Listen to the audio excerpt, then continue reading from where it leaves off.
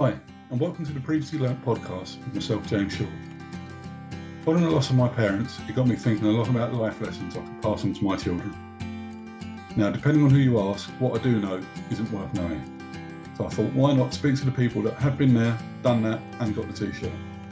And that's how Previously Learnt came about. Learning lessons from those that have had various different life experiences. I hope you enjoy Previously Learnt, and like my children, get to learn some life lessons from those that really do know what they are talking about. It'd be great if you could like, follow, and pass on recommendations and feedback. It really does help improve the podcast. On this episode of Previously Learnt, I was joined by Felix James, one of the co-founders of the small beer brew company. I found this a very informative chat, full of life lessons and advice from Felix. I should apologise in advance, there were some internet issues at times, and my dog George does make an appearance every now and then. So hi Felix, how are you? And welcome to the podcast. Thank you very much for coming on. James, thank you so much for having me. It's a great pleasure. No, the pleasure's all ours, honestly, it's really good. So Previously Learnt is all about life lessons. And as I touched upon before, that I lost my parents recently. My kids, my son's 10, my daughter's 6. They don't listen to me. So I wanted to speak to people that maybe they do know what they're talking about, and so hopefully they'll listen to them. So as I say, it's all about life lessons, bit of advice. So straight off the bat, question number one. Can you remember any advice that you were given when you were younger? And can you remember it being good advice, bad advice, anything key that sticks out? Goodness, you know what? Actually, just before I kick off, it absolutely sounds like we're in the same boat. I mean, I've actually got a 9-year-old going on 10 and a 6-year-old, so we're slap bang at the same. And you know, perhaps they might be listening to this too, you know, in their later years. But there you go, wishful thinking. The advice. I mean, when I was a kid, I distinctly remember I had. Both of my parents are architects, and their advice was pretty clear to me, which was don't be an architect. Which, you know, they kind of said, look, you know, everyone thinks it's a glamorous job. They think that architects get well paid. They think that, you know, you go around designing exciting stuff, and basically for the vast majority of your life, you are underpaid, working slavishly hard and not getting anywhere. So, and they're both fairly successful architects of that. Right. So I took that quite literally, and sort of, and I also had a pretty keen appreciation of nature and of particularly small things, like, you know, almost kind of microscopic size things. Even, you know, when I was a kid, I was very, very interested in the kind of minutiae detail of the kind of living environment around me. And I was interested in food and flavor. And so actually all of that has just come together beautifully in beer. But I would say that I think it's very easy sometimes earlier on in life to think of life as being, you know, a single stream career. And, you know, if you look at what you're doing here, there are plenty of opportunities to pick up from a multitude of different streams, and actually to jump into, you know, what is life like living as a brewer? I think, you know, versus what is life like living, you know, as a top sport personality is great. And so I wouldn't necessarily think, you know, just because someone has told me not to be an architect. Actually, I love mathematics, I love science, I love drawing, and perhaps I've always been destined to be an architect. But actually, if you look at what we've done in the brewery, you know, I use design, and I use design elements on a daily basis, and it's one of my kind of superpowers that I bring into my daily job. And actually, even thinking about biological processes with a design head on, I find is so useful. You know, sometimes understanding the shape of things, and even understanding the shape of numbers, you know, the way that we interrogate our finances here at the brewery. I feel like design, you know, has a bigger impact than perhaps I was giving it credit for, if you see what I mean. So do you think that's like almost like osmosis from your parents then, with them being architects? You've kind of just been around it for so long. Absolutely. They were not people to kind of segregate work and pleasure. We were continually, when I was a kid, I spent any sort of time I spent with my parents was spending time either staring at brick walls because they were, with a hard hat on and being told, not to walk without checking my step before walking, because we'd be standing on a building site and I might fall down a hole. Yeah. Or it was spent socializing with other architects in kind of team social moments. As kids, we were sort of constantly being sidekicks to the architect parents. So it was, it's fun. And also, I guess, in the same sense, actually, they were both pretty busy, and I spent a fair amount of time becoming an independent person and learning what it's like to interact with other people. So I'd say one of the benefits of having professional parents was not seeing all that much of them, and actually learning from other people, which is, as you've said, is critical. Yeah, no, definitely. And I think it's as much as you can pick up from other people, and not necessarily have to take it on board, but just be aware of it. I think that's how you learn as well. And by learning by making mistakes is something I keep saying to my kids, especially my son. Absolutely. He's sports mad and he worries about the result. And I said, don't worry about the result too much on the Sunday. As long as you've learned something from it, that's what it's all about. So totally. So absolutely. As you touched upon, you're a brewer by trade, so you are one of the co-founders of Small Beer Brew Company. Which I just want to say, bearing in mind I am nearly mid-40s, I love it. The fact that I've only got to look at a beer now and I get a hangover, I can drink full beer and not get that effect. I think I'm your target audience to a T. So I love it. So thank you very much for bringing it to the market. It's funny. We set up Small Beer 6 years ago now, and I had just turned 30 when we set it up. And I thought at the time that I was the target market, and actually more and more now we're realizing that the parents, like, you're trying to juggle so many things, particularly with young kids, professional lives, the sort of your kind of home commitments, trying to scale the ladder in all in all guises, and sometimes you definitely don't want a non-alcoholic beer, but you also don't want to be drinking 4, 5, 6%ers, because they absolutely knock you for six, particularly if you're a little bit sleep deprived.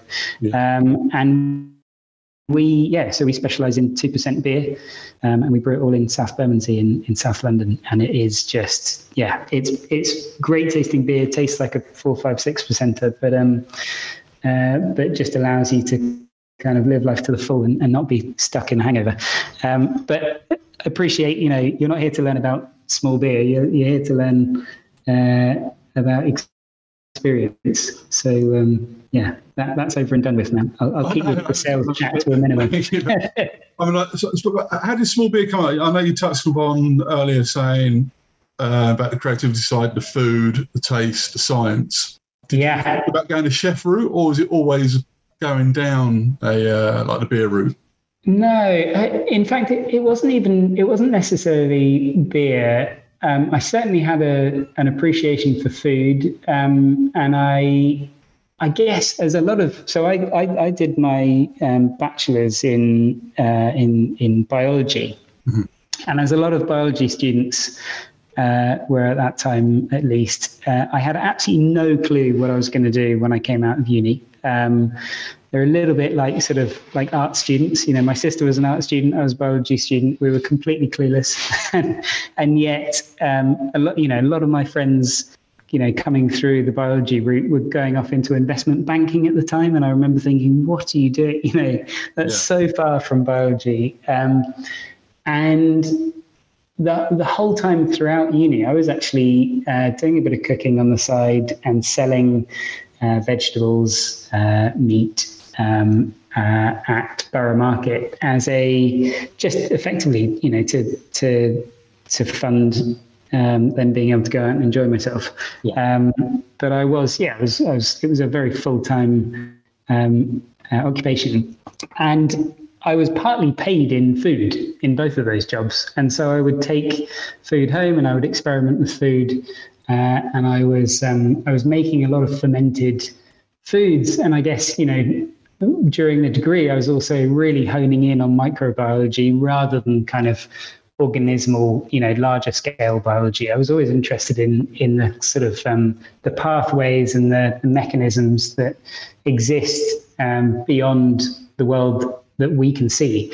And I had a particular interest in fungal organisms. If you haven't come across, there's a chap called Merlin Sheldrake who is an absolute expert in fungi, and fungal organisms blow your mind. As a human, we're so involved in plants and animals that we forget, the biggest organism on this planet is a fungus. Mm-hmm. A lot of, so many processes that we think are absolutely integral to ecosystems, we think are sort of, we know that trees, for instance, are so important, and yet trees require, if it weren't for fungus, you wouldn't have a single tree alive today. So I was absolutely fascinated by these organisms, and particularly the kind of single-celled fungi and the yeasts. And at the same time, I was at home. I was making all sorts of fermented foods, so kimchi, yogurt, sauerkraut, bread, and I came across these guys on this was the very beginning of the iTunes video podcasts. This is kind of, this is a new thing, back when everyone had iPods. It was the launch of video podcasts, and there were these guys on a podcast called Basic Brewing, and they were based in Northwest Arkansas, in the middle of nowhere in the States, and they were brewing up a 6-pack of beer. And I just thought, what, that's mad. I thought the beer was made on a mass scale. This was before the craft beer boom and before people started getting interested in home brewing. And if anyone ever remembered home brewing, it was sort of buying kits from Boots in the 80s. Yeah. And I saw this and I thought, God, this is ideal. This is a perfect combination of food, flavor, science, and working with these microorganisms, yeast.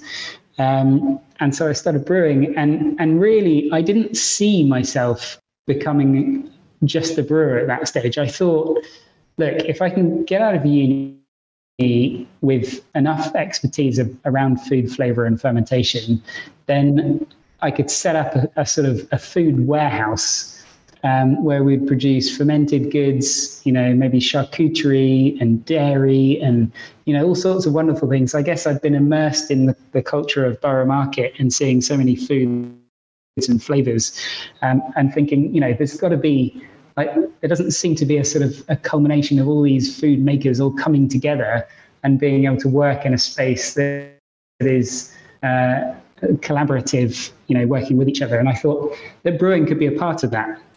And then I just randomly came across, I overheard some people talking actually about a job position at a brewery. And I thought, well, maybe that'll give me the opportunity to make, to get a bit of pot of money going so I can then build a brewery of my own and add these other things. I thought a brewery was a good stepping stone to a food warehouse. Yeah.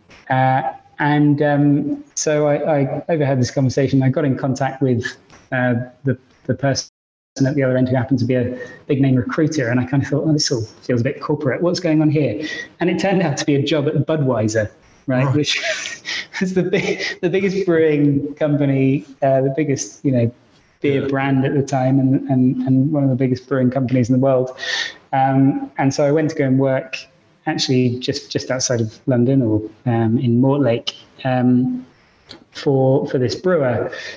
And you know what? I got my sort of fairly limited understanding of both business and food and brewing and all sorts. I got so much out of working for a big business like that. And I remember thinking at the time, God, I'm a complete sellout. I've kind of given in my cool, hip sort of foodie background to go and work for a big corporate.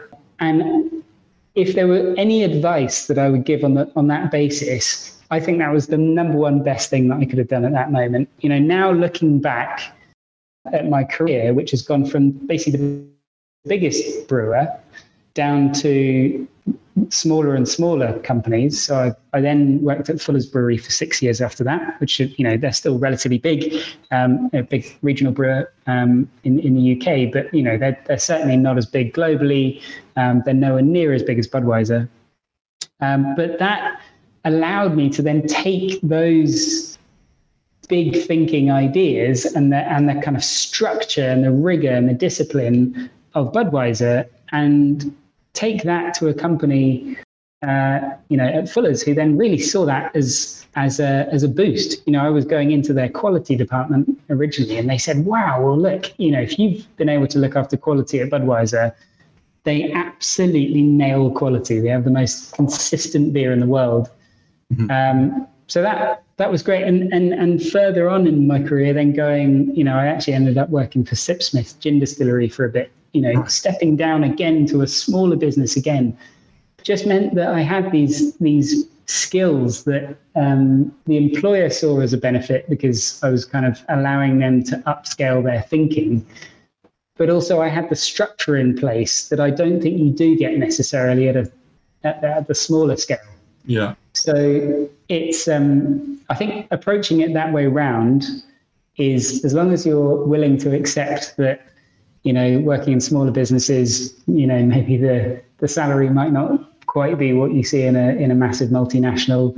If you're in for experience and you want to learn something, particularly if you want to start something up that is new, I would say starting, with structure, and at the bigger end of the scale, and then working down the scale towards smaller and smaller businesses is the way to go. It might seem counterintuitive, but it really worked for me. And I've seen actually now developing people and continually recruiting for people. I'm always looking for people who've kind of done things that way around. It's you don't typically get the same kind of career development from people who've gone the other way and have gone from smaller business up to bigger. And neither do you find many people like that, because they, typically when you've worked at a smaller scale, you're sort of averse to the big boys. And I'm glad that I broke that initial, it was almost disgust, that initial kind of, I was appalled at myself for working for such a massive corporate company. But I would say, go and do it. Even if it's for a year, you will learn so much about what makes the world go round at a much bigger scale. I'd also say, I've occasionally come across people who worked for oil companies and who worked for, massive food companies, Unilever and Kraft and places like that. And you think, God, those people are, they're destroying the planet. They're destroying, what is good about sort of small scale, wonderful living. And you know what? A lot of the time, these guys are absolute thought leaders, and don't get sort of bowled over by their scale and by their emissions, for instance, if you're into the environment. Because what's interesting is that if you're in those businesses, you have potential to make a massive difference, even if you feel like you're a small cog. I've one of my great contacts who I was at uni with, Emma Keller, she was she went through the classic biology route. She is now working at Nestle as head of sustainability, and she's on a global scale. She's literally, attending massive climate conferences with global leaders. Yeah. And she is able to put her mindset, which genuinely is, a real care for the planet, into force at a much, much bigger scale than I'm able to achieve here, for instance, at the brewery. I mean, we do everything in as sustainable a manner as possible, but we shift what feels like, the entire world in order to save a few kilos of CO2 here and there, or save a few liters of water. You can make very, very small changes at a kind of top level of a big business like that, and it makes a world of difference to the planet, to people, to the way that people live their lives. So yeah, don't discount the big guys, basically, is the learning. I think as well, when you leave university, you want to start earning, right? You want to start getting out there and seeing what's out there as well. So I personally, for example, fell into my job. I never knew my first job ever existed until I started doing it. What was that? What were you doing? Well, my first job, I was a political risk underwriter. So I used to look at emerging markets and doing analysis of all these different companies and difficult markets, weird and wonderful places around the world. All of a sudden, you then start moving to the commodity cycle, and I'm now in commodities, like derivative side of commodities. I never knew this even existed, but next thing you know, 20 years later, I've been in that industry, and it's like you're still there, and time just goes so quick, But it's one of the reasons I'm doing something like this now, is because you kind of only know what you know, and you want to see what else is out there. And so I'd like to give a bit of direction, like exactly what you were saying earlier, with your parents saying to you, don't be an architect. Yeah. It's like, I want to say to my kids, just because I'm doing this doesn't necessarily mean you have to. You've got to see what else is out there, Absolutely. There's going to be something that's going to pique your interest, and you've got to do something you love. You've got to enjoy it, because you spend a lot of time at work. It's I remember thinking at that sort of crucial time, when you're kind of, perhaps you're in secondary school, or you're sort of working towards, you're sort of thinking, well, what am I going to do in my GCSEs or my A levels, or what sort of degree am I going to choose, or am I going to go to university? Am I going to go and do something else? Am I going to become an apprentice? Firstly, I'd say that there's no hierarchy there. It's very easy to be pushed into, and some parents also have mindsets of kind of, well, you've got to be a doctor or a lawyer, or, whatever the kind of traditional assumptions are. I'd say that, you can be a very mediocre lawyer and you can get absolutely nothing done in life. You can make very, very little money, actually. Law is it's not just full of bags of cash. Don't run after a career, a profession, if you think that it sounds like one where you're going to get money, because actually the richest people in the world are the people who, find an interesting niche and seem to kind of capture imagination, and they're creative thinking people, and they're people who, they're not just sat there, doing the same thing day in, day out, being a doctor or a lawyer. It is you're absolutely right that, there are so many jobs out there that you just don't know exist. Yeah. And I remember thinking, at school, we had, I went to school in Germany, actually. We had 13 subjects in our high school, in our secondary school. I particularly enjoyed the 3 scientific ones. We had biology, chemistry, and physics, and maths. And I sort of thought, well, that's clear then. I've got to do something in those. I think, being fully open to whatever comes at you, but then also kind of thinking about what your softer skills are like, thinking about, are you a people person? Are you a data person? It doesn't necessarily mean that you have to follow a subject, a school subject. I got through my entire school degree not really understanding that there were such things in the world as engineers, for instance. I'd heard of engineers, and I kind of had a rough idea of what they did, but there are so many different types of engineer in the world. And I imagine that actually in one life I could have been one, but it didn't really occur to me until I was working in a brewery, and then realizing that I was kind of working on a lot of engineering skills and working closely with the engineering department. I thought, oh, these guys are really interesting. Why am I not doing this? And so I wouldn't get stuck in a rut. I mean, as that's probably not the best advice, actually, because it doesn't give any sort of positive indication of where you should be going. But I would say, try and speak to as many different people as possible as you're doing now, James. I mean, it is. The world's a big place. Go out and see it, and cultures and different people. I think that's what it's all about. Go travel. Mm-hmm. That's one thing I was always taught. Go and see the world, travel, learn from people. It's just that's a great piece of advice, actually. That was one that I didn't really, I kind of moved around a fair bit as a kid, so I was pretty keen to get back to the UK and just settle here. But if you haven't been exposed to that as a kid, then go out and do it, because you learn so much from people who have a slightly different way of seeing things or a slightly different way of speaking about things. Language actually is a huge enabler for some people. No, 100%. So it's so you're one of the co-founders of Small Beer.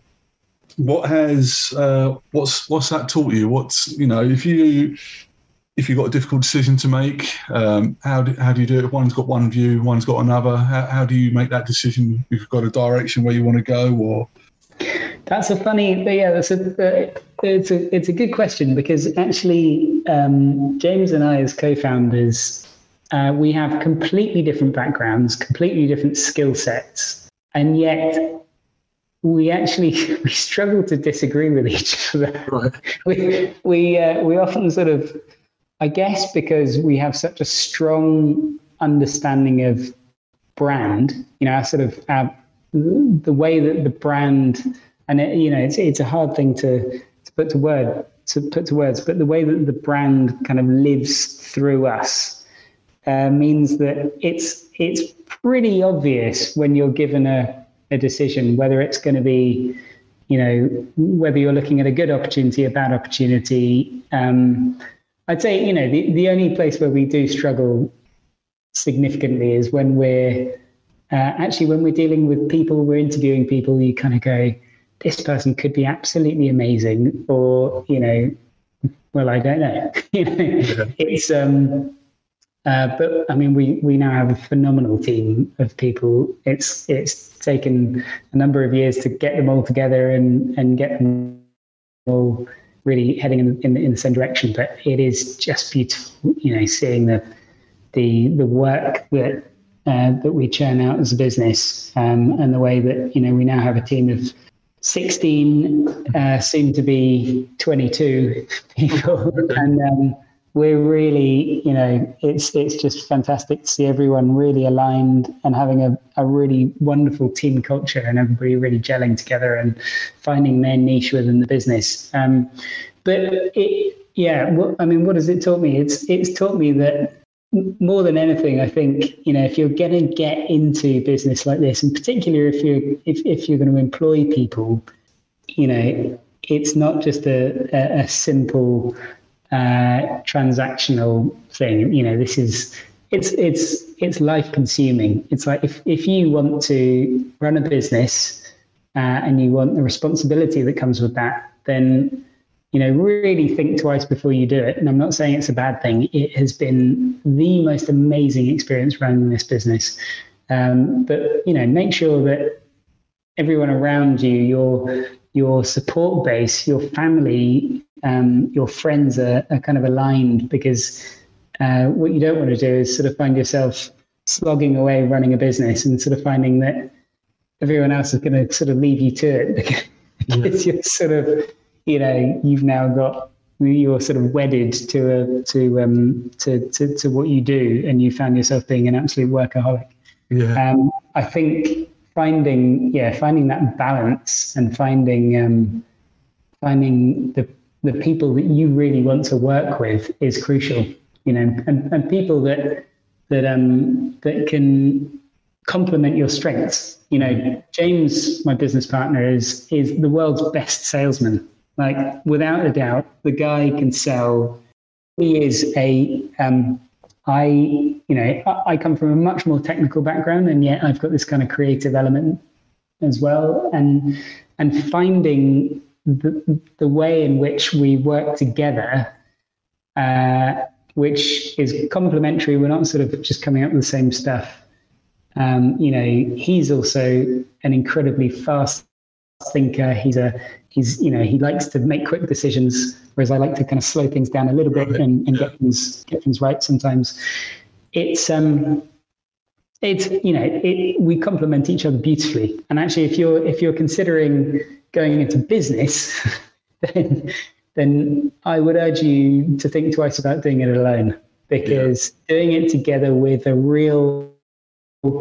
partner, and really becoming so close through business is fantastic. I've actually recently been speaking to a couple of people who were sort of best friends and went into business together, and I think sometimes that can be really hard. Actually, James and I met each other professionally, and we still have a fairly professional relationship. Although we really, I love the guy; he's amazing. But it is. I think don't just assume that because you like someone, you're going to be good at running a business together. It's a little bit, a little bit like anyone who you're going to spend a decent amount of time with in life. I think you need to find someone who complements you, and that I don't mean compliment with an I. I mean someone who really kind of challenges you sometimes. And also makes you see something you wouldn't have seen yourself, because if you're both seeing the same things, you're not going to see. You're going to get blindsided because you're not going to see something outside the box. Absolutely. Yeah. Don't be afraid of diversity in thinking. Someone who you really sort of. I mean, I'll be brutally honest with you. When I first met James, I couldn't get round to his way of thinking. It's like, who is this guy? What is this all about? It absolutely, it clicks. I think you've got to be open-minded with these things, and I'd say that goes for any relationship, professional or not. Be open-minded. Don't just think that because people have the same interests as you, that they're going to be the right fit for you. Mm-hmm. And be prepared to lead each other. It shouldn't be a one-way street. No, I've always played team sports, and you've got different characters in that changing room, but the common goal has always been the same: to get the win. Yeah. And sometimes you need that difficult conversation at half time to say, right, you haven't done that right, or we haven't done that right, so how we're going to address it. And you need that honest feedback. But that's how you move on. That's how you need to be aware that you can, take the criticism, but it's not criticism. It's more, you're doing it for the common good of the team, and the team comes first, kind of thing, Yeah. And I think that's when you see that. Sometimes I struggle sometimes when you are in a team and not everyone has that same mentality. And my wife say now I might be a little bit too competitive, even to play garden cricket with the kids. So I'm like the stereotypical competitive dad. But it's like it's. You play sport to win, right? As far as I can, don't get me wrong, it is taking part, and you've got to enjoy, especially when they're younger, is first and foremost. But when you get to a certain age or a certain level, the team comes first, and sometimes you have to have those difficult conversations or honest feedback yourself to say, all right, I put my hands up, I've made a mistake here, and I should be told I've made a mistake, but not take it personally, And I think everyone benefits from that. I think there's something to be said around learning from. So, we've been talking about learning from people who aren't necessarily exactly the same as you, or learning from people who see things a little bit differently. The idea of learning from different generations is also absolutely crucial. And I think, the assumption is that you're learning from an older generation that has seen things. And that is absolutely, I'm not going against that by any means. Learning from elders is a wonderful, wonderful thing. And if you can get some kind of cross-generational support, then it's great. I'd also say, though, the amount that I've learned from my own children, and particularly that open-mindedness that young children have before they build up their kind of societal norms in their head, is crucial. I'll give you an example of this. We were at Easter. We went to go and stay on a farm over the weekend. We went camping on a little farm in Essex, and they were lambing. and there was a ewe out in the field, lying under a tree, where all the other ewes were kind of out in the open. And we were looking at this ewe, and the farmer said, "Oh, well, if it were lambing time, I'd say that ewe had a lamb because she sat underneath a tree, so she might be nursing a lamb. But it's too early for that. It's not going to be for a few weeks yet." And as we were walking across the field, we were walking away from this ewe, and my daughter, right, who was 9 years old at the time, she goes, "Well, I've just seen a lamb. What do you mean it's not lambing time? Because how old's that lamb that I just saw?" Yeah. And he goes, no. Well, you can't have seen a lamb because they're not lambing yet. And she goes, no. Well, that mother sheep, was nursing a lamb. And we kept walking. And the fact was, this chap has been in the game for generations effectively, and decades of his own experience. And I was thinking, well, he knows what he's talking about here. There's no way that there's a lamb there. And we got across almost the whole field, and my daughter was tugging at my hand so hard. And I said to the guy, "Look, we've just got to stop and we've got to turn around. Well, something doesn't feel right here. We're going to turn around and go and have a look." And he's like, "Sure. There's nothing stopping us from walking across the field. Let's go and have a look." We went to look, and sure enough, there were two lambs, right, under this tree. And you kind of think, my daughter was kind of nimble enough to sort of recognize that something wasn't quite right with the conversation that we were having and say something about it.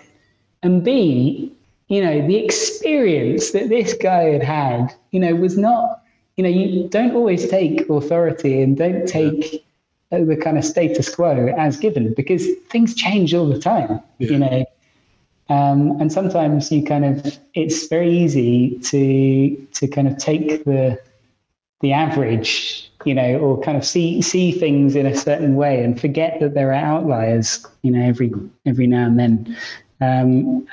So I think learning from as many different people as possible, not just kind of with diversity of background or of thought process, but also age, people who might be a little bit more kind of willing to just speak their mind, and those people who aren't willing to speak their mind, people who are perhaps a little bit more shy and aren't as vocal, they're the ones that we need to be listening to, because they'll have just as valid an opinion as someone who is vocal and knows how to express themselves.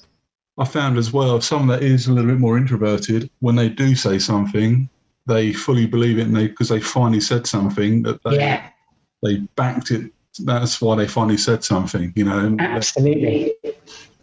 So you get that kind of observer.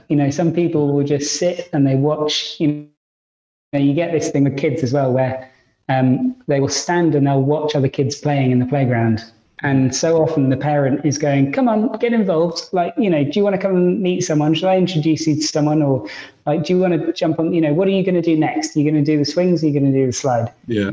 And a lot of learning, you don't realize how much of the learning process is standing, observing, watching how other kids behave themselves, because we think of learning as all being structured learning. We think of, well, you know how to do this now, but do you know how to do that? A lot of learning is kind of, well, how am I going to do these things? What are the social norms and the mechanisms for doing these things? And I think sometimes you can jump into things where it's actually having that observer mentality and just kind of sitting back, seeing what happens, and then making an informed decision and then going for it, can be so much more variable.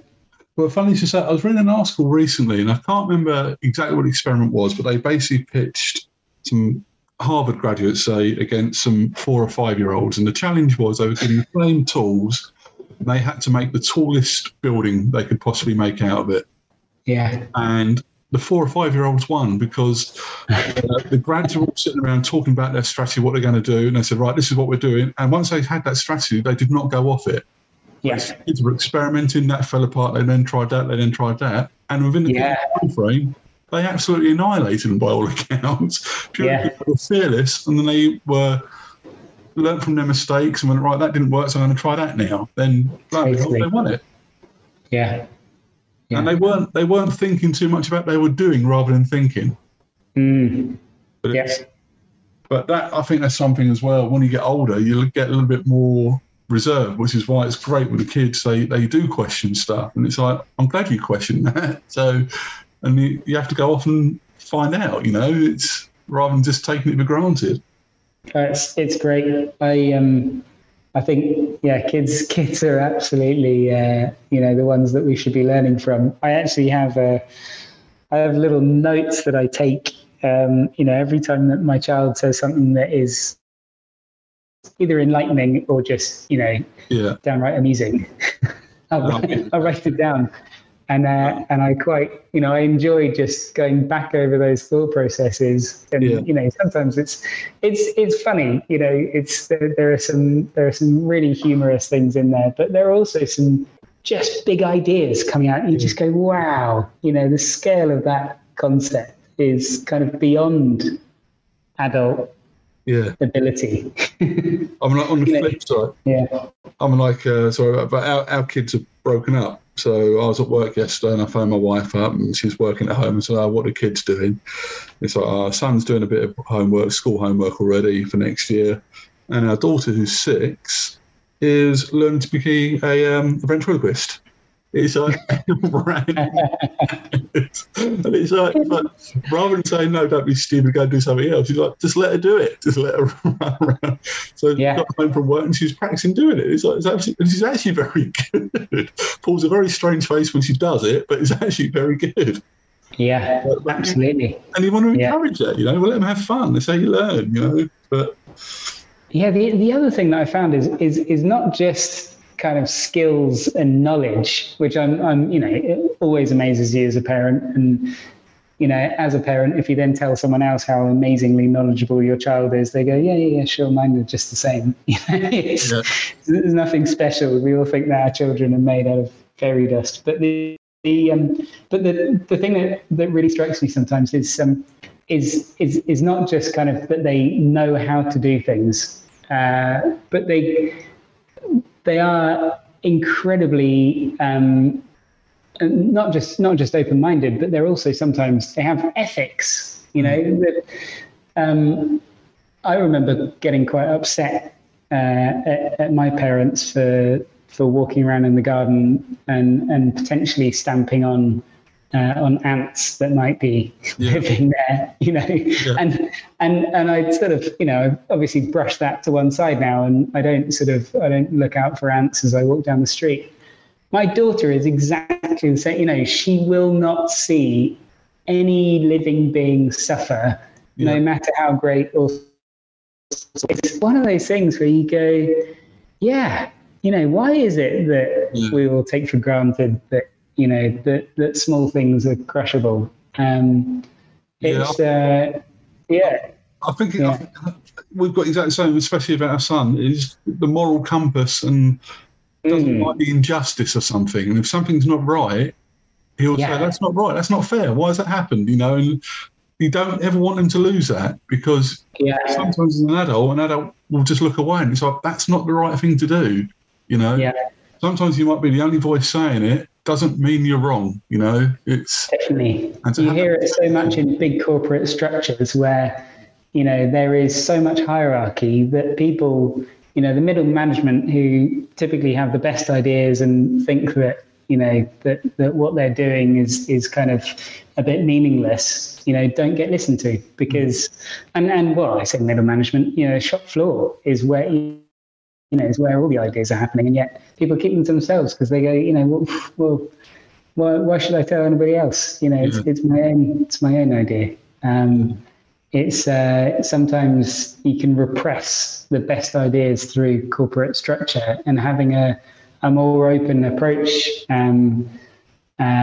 where there's people are really open to listening to new ideas and new people coming in can sometimes be so much more effective. I don't know whether this is true, but I'd heard an anecdote that in Korea, they were suffering at the flight traffic control centers. They were suffering a number of incidents where the Korean language actually prevented the air traffic controllers from, and the sort of cultural norms were preventing the air traffic controllers from pointing out the potential upcoming mistakes. Yeah. And to their elders or their seniors, and they changed the language in air traffic control centers from Korean to English, and all of a sudden it allowed, because these air traffic controllers weren't sort of using their sort of cultural norms of language, being very one directional, everything coming from the top as an order. They were feeling it was a little bit, it was a freer, it gave them the ability to speak more freely about the things that they were seeing. And then it allowed them, because it wasn't that the leaders were repressing necessarily. It was just that the people on the ground weren't able to vocalize themselves. Whereas when they were speaking English, they found that actually it was more straightforward. They could get the message across easily, and they weren't having to use lots of polite dialect. And then the people making decisions could then say, "Oh, great! Well, you've seen that. Excellent. Well, they were having more transactional conversations rather than socially developed conversations." Which is exactly that we lose as we age. It's kind of you forget that at one stage in your life you were very free thinking because you've developed all these norms and political ideas and assumptions about people with different backgrounds. So, going back to founding the company, obviously that's pre-COVID, right? So then COVID happened. Yeah. That must have been very, very tough. How did you keep motivated when it was bloody tough? Goodness, it was tough, and actually, COVID was interesting because it blew things up. Some businesses benefited from COVID, others, suffered massively, and a lot of them, a lot of businesses are no longer because of COVID. We actually saw, we had a huge, it was a very, very quick descent, from finding out that COVID even existed and was becoming a global phenomenon to then going into the first lockdown. It was so quick.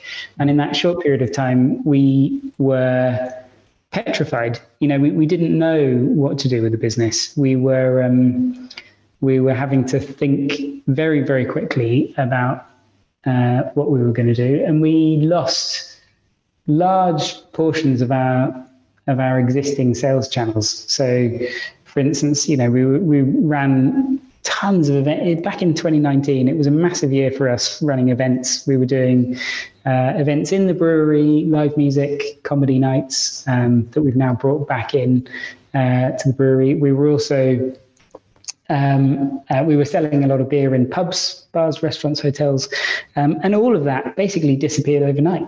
All the pubs shut, restaurants, bars, shut overnight. Clearly, no one was going to events. And yet what it allowed us to do was then to think, well, given the constraints that we now have, where can we sell beer? And we shifted very quickly to online sales through our own website, and then also through, sales through retail. So we're available in Ocado, Majestic, Majestic Wines and Waitrose. And we became a very e-commerce and retail driven business, overnight. We had to sort of reskill and understand how we could market our beer through those channels. And actually, if you think of it, a lot of people during the first lockdown actually went quite alcohol heavy. Yeah. and perhaps a little bit too much. It certainly was kind of, you were working from home and drinking, multiple bottles of wine every week was the norm for a lot of people. James and I were working solidly throughout the whole time, because actually, as part of, as mad as it may seem, we were key workers as part of the food chain.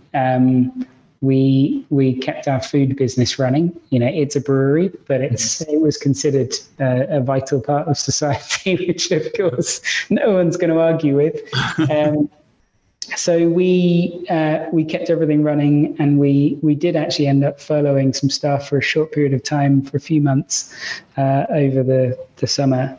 And yeah, we didn't have time to think, to be honest. We just cracked on and got on with it. I think it was useful in a sense to see what we could do with a skeleton team, and what we could do when we just put our minds to shifting the business in that way.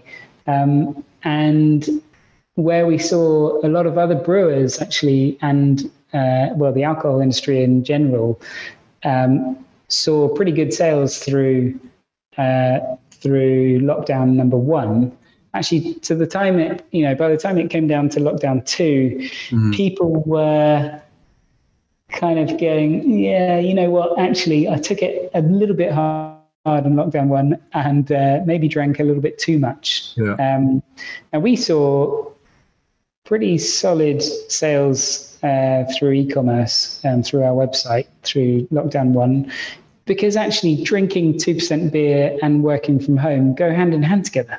Yeah. It allows you to have a couple of drinks of an evening, or maybe even a beer at lunchtime, and keep a straight head, and feel like you're still top of your game, but you've given yourself a little bit of breathing space. And actually in work, just throwing yourself at it all the time is generally not the best way to do it. Giving yourself just a little breather every now and then, giving yourself a bit of lunch in the sunshine, or, a quick chat with a friend or a loved one, I think sometimes kind of resets the brain and gets you ready again. Sometimes a little nap even, So that worked so well with people that we found that actually we gained this really loyal following of people who had enjoyed, getting to know small beer through lockdown 1, and then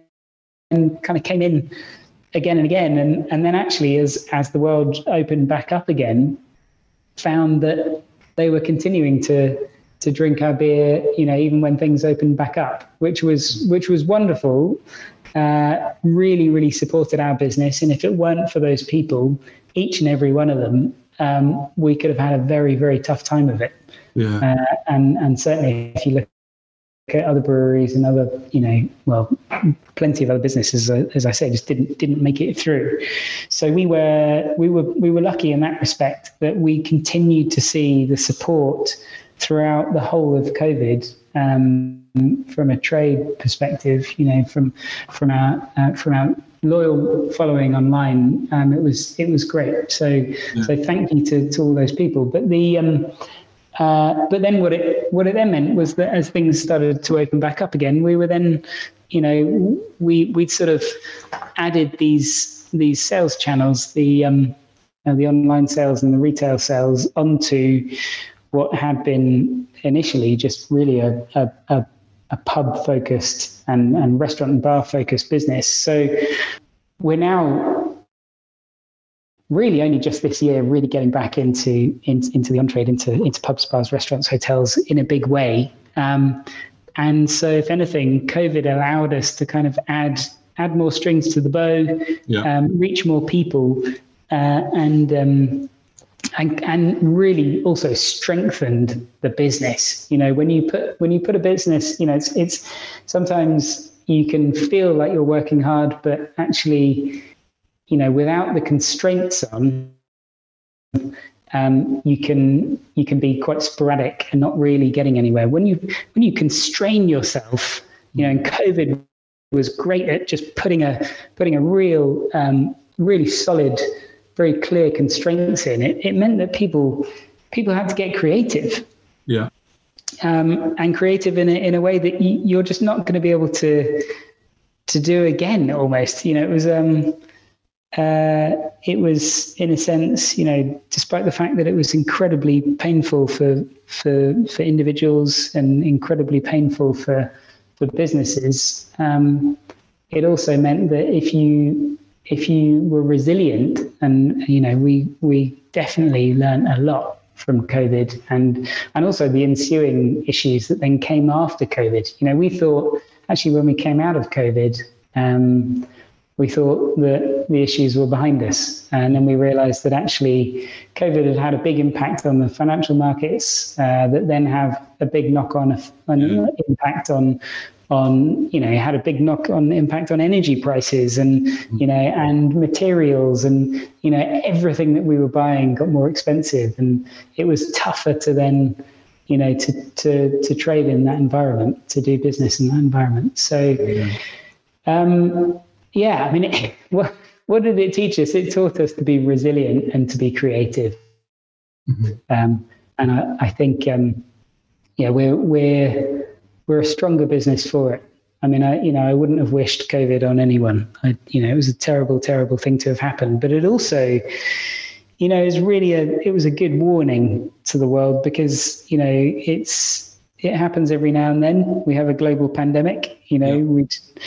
And clearly we've now seen the devastating effects of war as well. Our world is not immune to these things. If I had a magic wand, I'd absolutely wish upon everyone that we could all live peacefully and collaboratively, and that we could do better by other people and do better by the planet. We as a business are immensely focused, as I mentioned before, on doing things sustainably and looking after the people, not only in our business, but people beyond our business as well.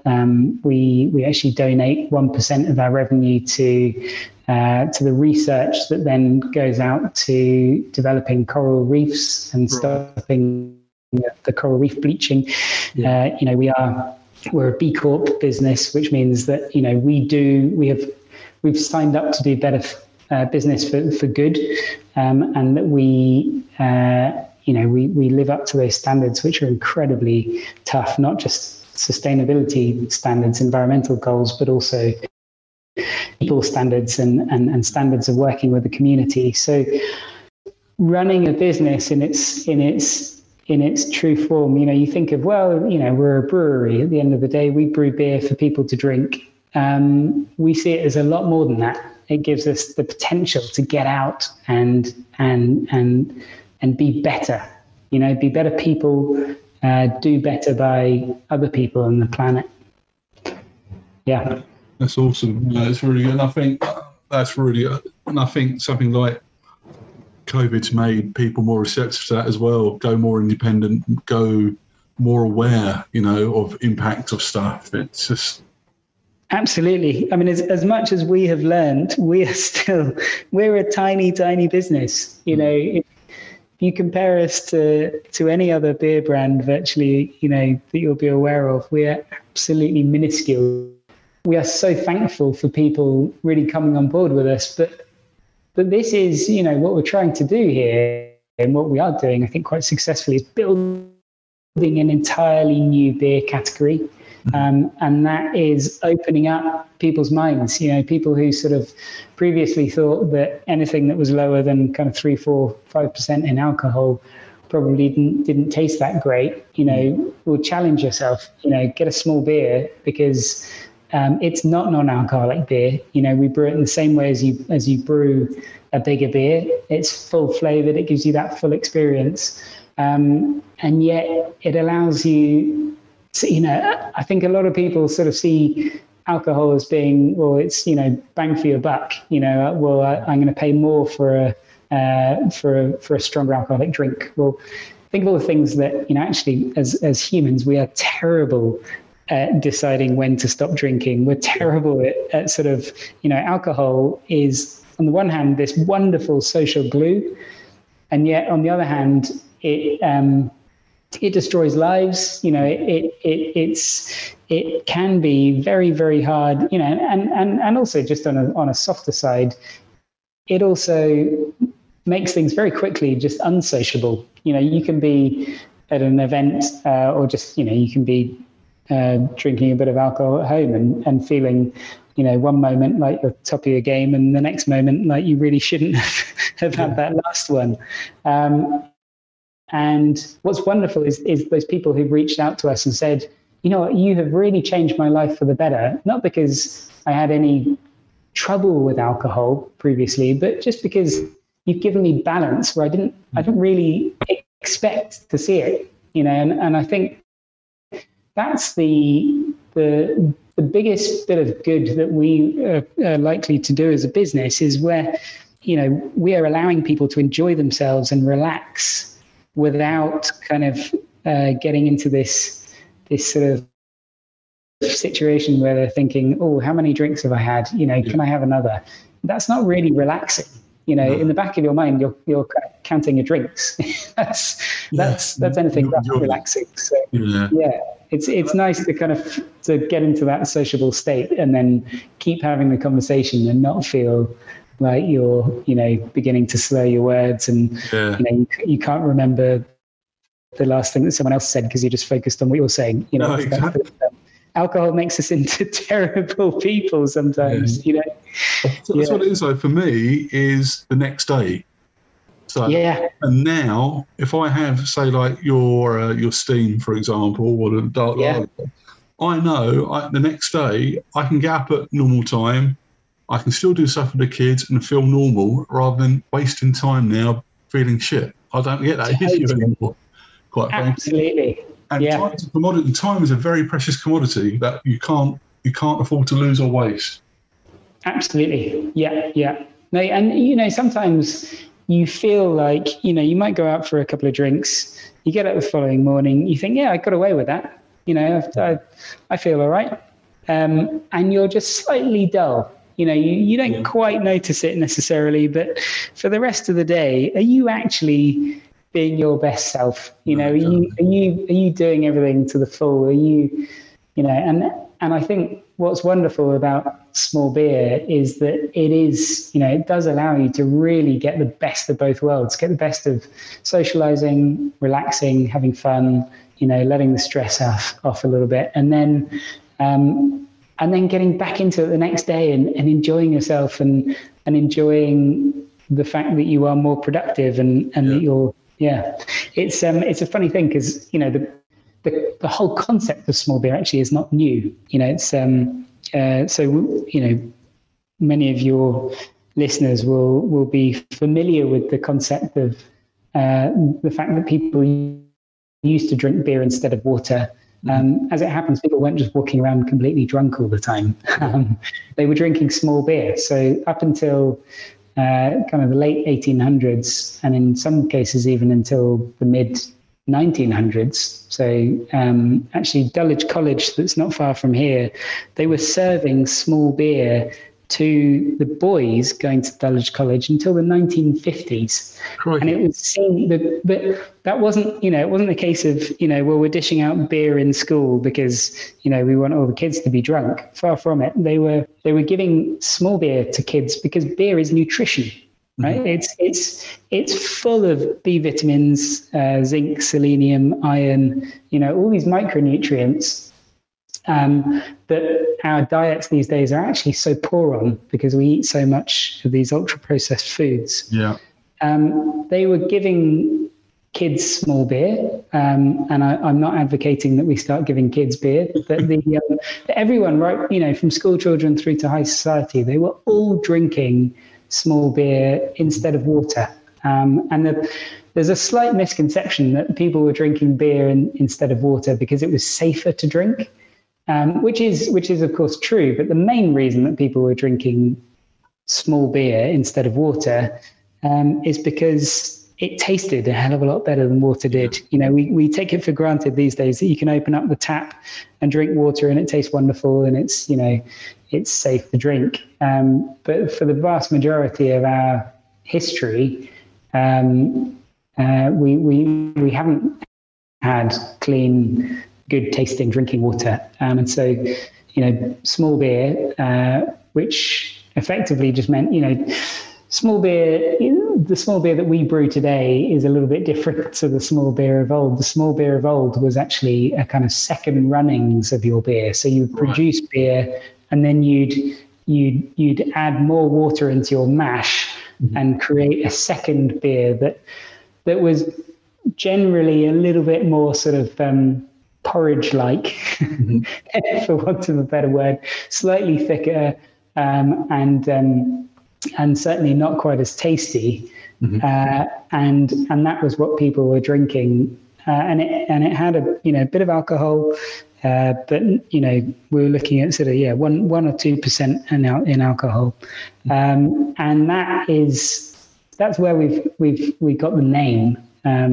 Certainly not where we got the recipes, but it was, in the 1800s, there was a chap who was writing, there's not a huge amount of literature on small beer. You'll find that people mention it, Shakespeare mentions it, Chaucer, Dickens, they all mention small beer, but there aren't recipes for it because it was just a part of everyday life. It's like we don't have recipes for making a couple of builders or making porridge. It's just everybody kind of has their own way of doing it. So there isn't a huge amount of literature there, but what was key was that actually they were dishing it out in hospitals, as a so if you had fever, you were often given warm small beer to drink, and in the 1800s there were a few people that started making it from scratch, where they called it small beer entire, where they were making it effectively as we make it today, so brewing to strength rather than watering back a previous mash. And the beer was great. It tasted like bigger beer, and the excitement from some of these people, developing these beers is wonderful to read. But it's no more exciting than it is in a day like today, where we're all running around like headless chickens, live in a very, very fast-paced world, living professional lives and working ourselves hard, and not having the time or the energy to kind of get on with life. It's probably more fitting today that we'll start getting a bit more balance in our lives, a bit of well-being, and we start drinking some more 2% beer. Yeah, 100%. And I think, people want more control over it. You can just see naturally the diets people eat now as well. It's you try and go as healthy, especially when I'm older. I'm trying to go as healthy as possible, and and I think it all stems from food and drink. It's just definitely.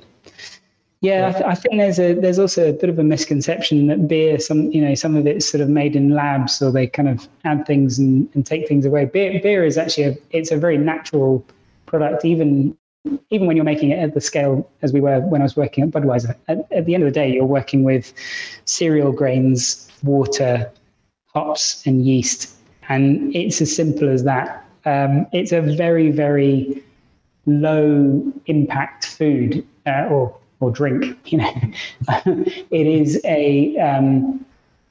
I think there's a lot of attention at the moment on ultra processed foods, and I think that's right.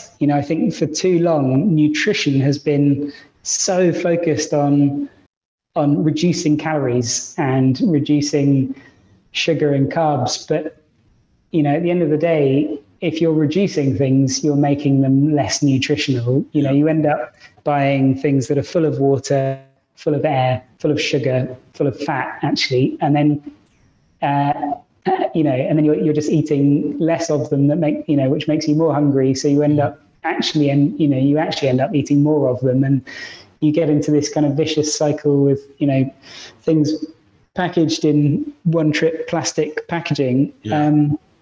It's nuts. We're kidding ourselves. We, as a population, we used to spend a significant portion of our income, 20-25% of our income on food. These days you're lucky if you spend 5% of your income on food.